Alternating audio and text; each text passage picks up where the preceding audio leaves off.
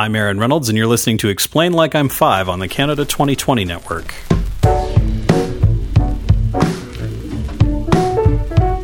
The 2020 Network is brought to you by Interac. Interac connects everyone to the limitless possibilities of digital payments. Whether you are sending, receiving, or requesting money, using Interac Debit to pay by card, phone, or smartwatch, or looking for a business payment solution, they provide fast, convenient, and secure access to your own money.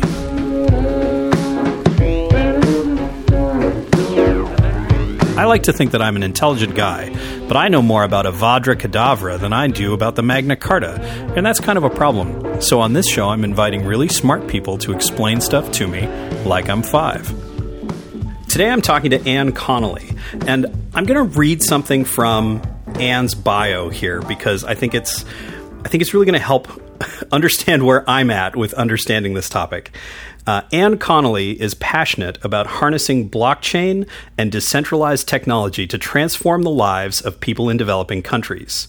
I understand all of those individual words, but I do not understand that as a sentence. And so my goal today, while talking to you, Anne, is to come away at the end of this being able to read that sentence and have a good picture in my mind of what's happening. How does that sound?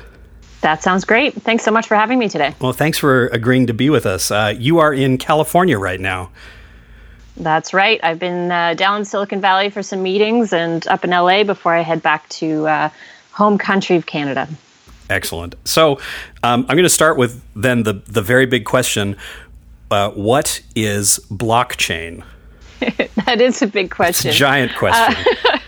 So the key thing to understand about blockchain, first and foremost, is it's an infrastructure level technology. And there are many different blockchains out there, and they all have different features and are good for using in different use cases. But if you think about the most basic version of a blockchain, essentially what you can think about is if every single financial transaction all around the world that we do every day between people, between companies, between banks, if all that information was stored in a single ledger, a single place, so everyone could see all the transactions going back and forth all around the world, that's kind of like a blockchain. But with blockchain, all of these little transactions are grouped together in blocks. So they're kind of processed in these little blocks. And then the blocks are linked together in the format of a chain, hence a blockchain. Now, the really cool thing is, a blockchain, those blocks are linked together with cryptographic hashes, essentially cryptographically linked together, which doesn't really matter exactly how. What's important to know is that every block has a little piece of information about the block before it. So if you wanted to go in, let's say, and hack one of the transactions, let's say I owed you $1,000 and I wanted to pretend like I really only owed you $1. If I wanted to do that, I would not only have to hack that block that the transaction is in, but I would have to hack every single block that came after it because that little piece of information would change. Right, okay. And so that makes it really, really difficult to hack. Now, the other really cool thing about it is that a copy of this ledger, a copy of this sort of store of all these different transactions is stored on thousands of computers all over the world at exactly the same time. And so if you wanted to hack that block and were able to do it and were able to hack every single block that came after it, not only would you have to do it once, but you'd have to do it on all of those computers all over the world. And that's what makes blockchain so amazing, is that it's basically impossible to hack, which means that you can have this big ledger where all of the transactions are kept, but you don't need to trust anyone in order to keep that transaction record going. Right. So the idea then is that you're not trusting like a single individual or a single security team, but it's the system itself is built to give you that trust. Exactly, because when you look at it, there's sort of three really key properties, and one is that it's public, so everyone can see all of the transactions. Just like if you had, transfers from one bank account number to another bank account number, you don't necessarily know who's behind it, but if you had to show someone and prove to them that a transaction had happened, you could do that. It's also immutable, which means you can't change or edit it after the transaction has happened, which means you can't go back and make changes to it, which is really key. So these are some of the really important properties of blockchain. And the last one being, of course, that nobody owns it. So it's not like if I had a really good friend, like I was friends with Bill Gates, and I said, look, I want you to shut down this blockchain. He couldn't do that. It's totally decentralized. And so it really becomes something that's in the hands of the participants that are using it. Okay. That's really interesting. I was actually reading only this morning about, I forget where it was. It was a detailed article about the man who for years was scamming the McDonald's Monopoly game. Yes. And he was, giving game pieces to, his friends and things like that because he was the person in charge of security for the game pieces.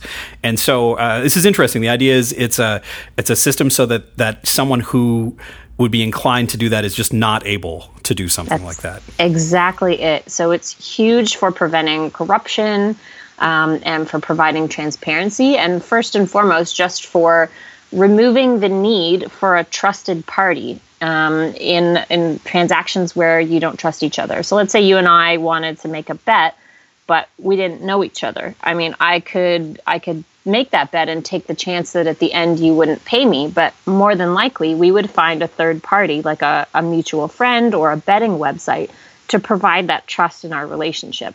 But with blockchain, you can do something really cool that's called a smart contract. So essentially you code a contract between the two of us that says, at the end of the football game we've bet on, if my team wins, then there's an automatic transfer of funds. And then at the end of the game, we could all check, I can, you can, the public can, to see that transaction happened as it should have.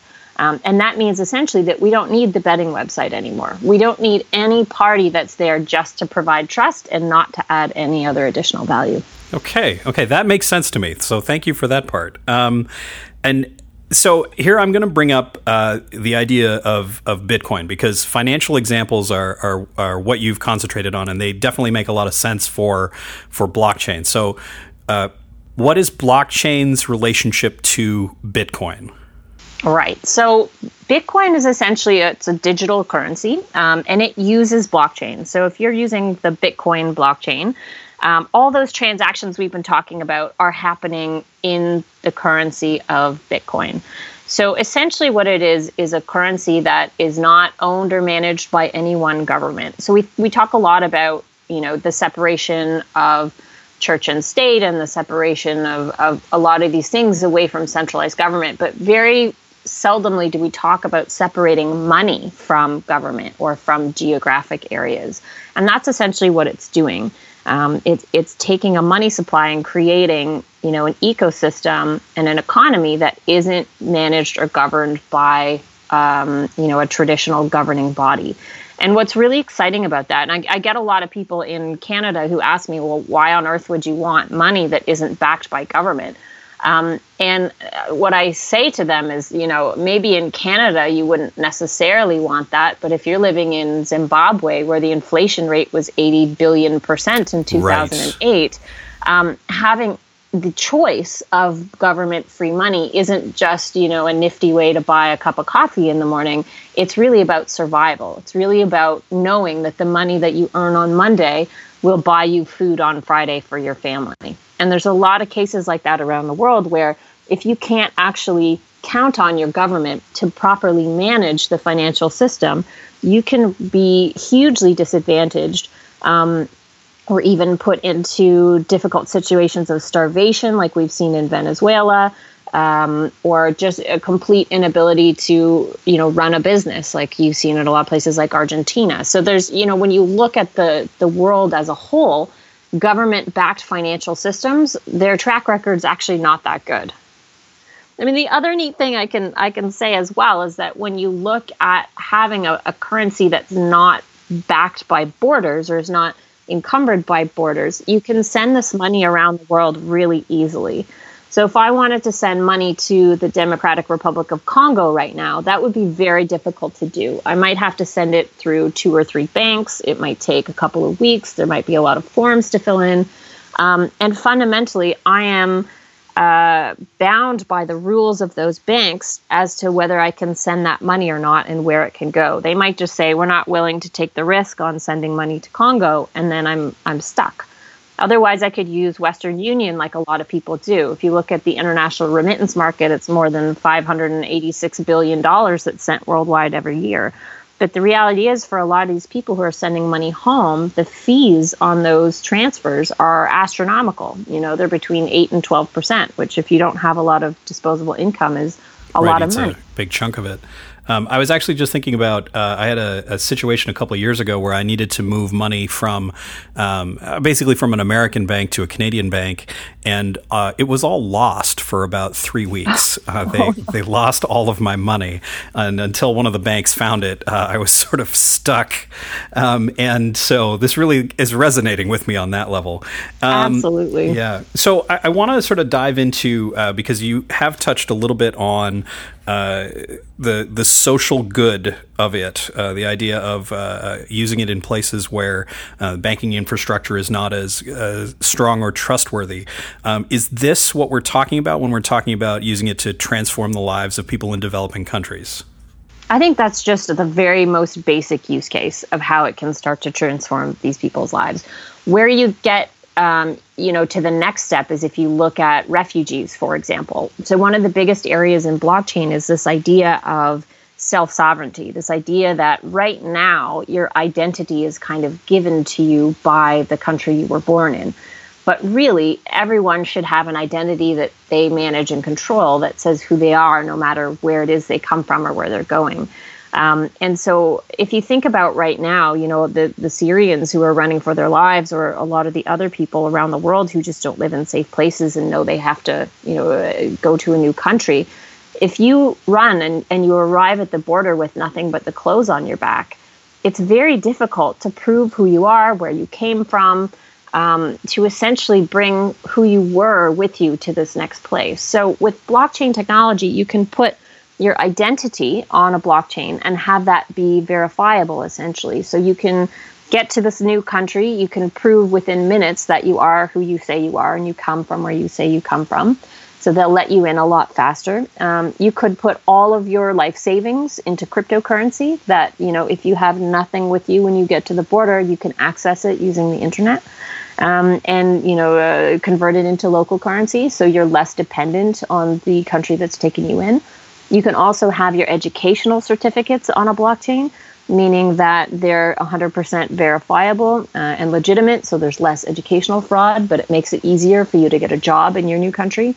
And so this is really where I see a lot of the massive benefit, is this idea that you can take your life with you wherever you go, and make it easier for refugees to actually start their second life in a new location and be less dependent on the countries taking them in.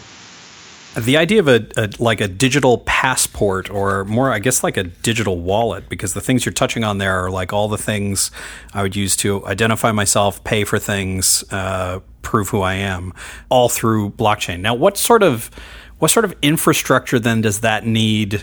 What does that need at our borders? What does that need?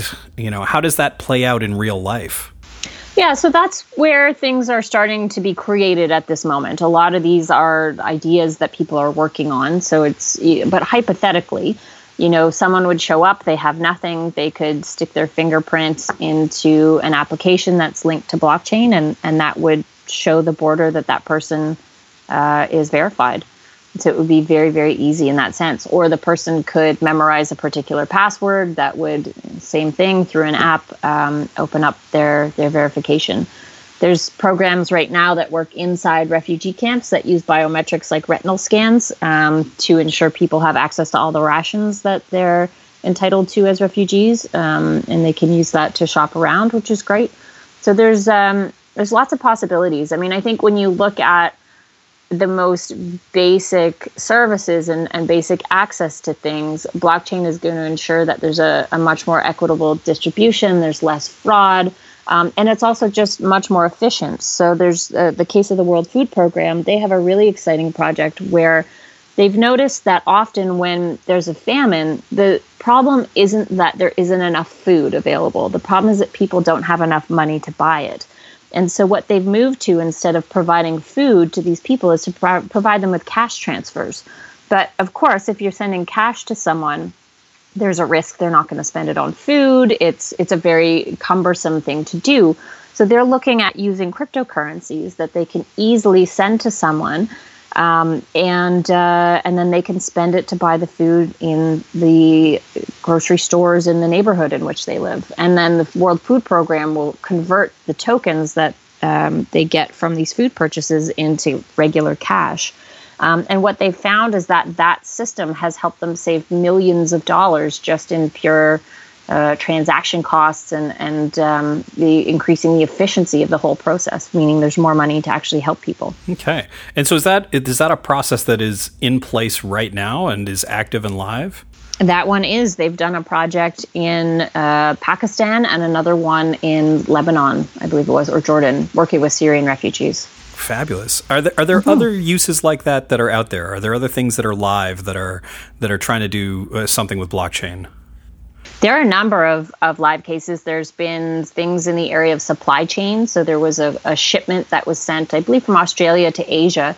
And as soon as the shipment was scanned at its recipient port, a smart contract triggered a transfer of ownership and a transfer of funds between the two parties. So there's kind of the facilitated tracking where money and information travel alongside directly with the product versus some of the more manual processes that we see in the supply chain area. There's also a lot of work in terms of impact measurement and kind of pay for success models in the charity sector. So there's a company called Alice that's doing essentially projects with charities where once they can verify that work has been achieved, then more donations will be transferred over. I think one of my favorite companies that's out there that's got an active product is actually right out of Toronto, and they're called Buns. You may have heard of them because they've been this online trading and bartering platform for years that's been out there, these amazing communities of people that just trade the objects that they don't need anymore in their house. But what we found is if two people didn't necessarily match on a trade, they would trade something like subway tokens or gift cards, these sort of pseudo-currencies. So Buns has actually come out with a token of their own where if you don't have a match, you can pay for it with these Buns tokens and then use the tokens to purchase something else later. Yeah. That's so they've they've got, I think, 16,000 active users with their wallet. And it's a really exciting project and homegrown, which is great as well. Yeah. I'm just thinking about it. It gives you a way to trade something, but perhaps get change. Mm-hmm. Yeah. Well, this is my favorite saying in the blockchain world is we don't want a token, we want change. And that's really what a lot of blockchain is about what is the impact that this new technology and these new cryptocurrencies is going to have on the world. So how did you get involved in this, in the world of blockchain? So I started reading about Bitcoin on Twitter in about 2012. And as I call it, my pre-blockchain career was working in Central Africa with Doctors Without Borders. And you would probably assume that a lot of the places where we worked are unbanked. But when you think about that from a practical standpoint, we had a staff of 200 people scattered across 6 sites in the middle of, the most remote place I've ever been. No water, no electricity, no internet, nothing like that. And so if you're paying those people every month, you're paying them in cash. So for myself and for a lot of my colleagues, to be able to pay our staff, we had to carry knapsacks full of cash from the capital city to these remote projects. We're carrying them through military checkpoints, through, guerrilla manned war zones, very dangerous places. And a lot of people have been kidnapped and injured and robbed doing this very task. And so for me, the first use case I could think of was, imagine if you could pay all these workers with the click of a mouse from Europe and send them these cryptocurrencies across, thousands of borders all over the world, and stop any of the violence that we were seeing. So that's how I really got excited. And then once you start learning about it, the use cases are just exponential. The reality is you need access to the internet. But when you look at where the developing world is, they're way farther ahead than Canada and the United States for mobile money use. So they're already accustomed to this type of thing. And when you look at smartphone expansion, around the world by 2020, basically everyone's going to have a smartphone. And so I don't see that really as being as much of a barrier as it may have been, say, 5 or 10 years ago. And so what's really incredible about this is as long as you have a smartphone, or as long as you have at least intermittent access to the internet, then people will be able to participate. And there's actually a really cool company out of Vancouver called RightMesh that's building mesh networks, which basically means that if you're in a community and one person has access to the internet, if you're nearby their phone, they can transmit internet to you, and then you can transmit it onwards to someone else. So you don't actually really need connection to the internet. You just need close enough access to someone who does have it. Fabulous. Thank you. So I'm going to end off with one last question about what the future holds for blockchain. What do you see as the most exciting thing coming up in the future? Oh, my goodness.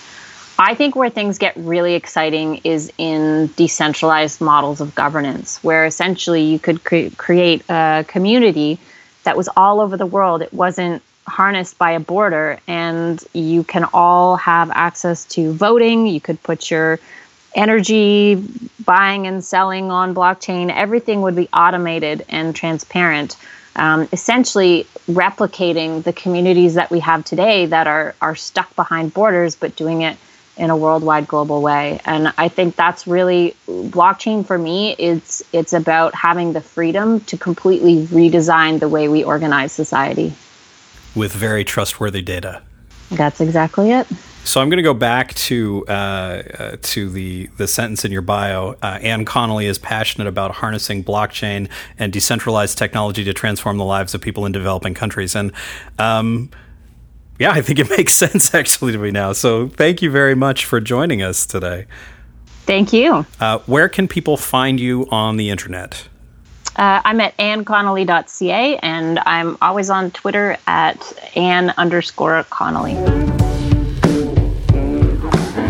The 2020 Network is brought to you by Interac. Interac connects everyone to the limitless possibilities of digital payments. Whether you are sending, receiving, or requesting money, using Interac Debit to pay by card, phone, or smartwatch, or looking for a business payment solution, they provide fast, convenient, and secure access to your own money.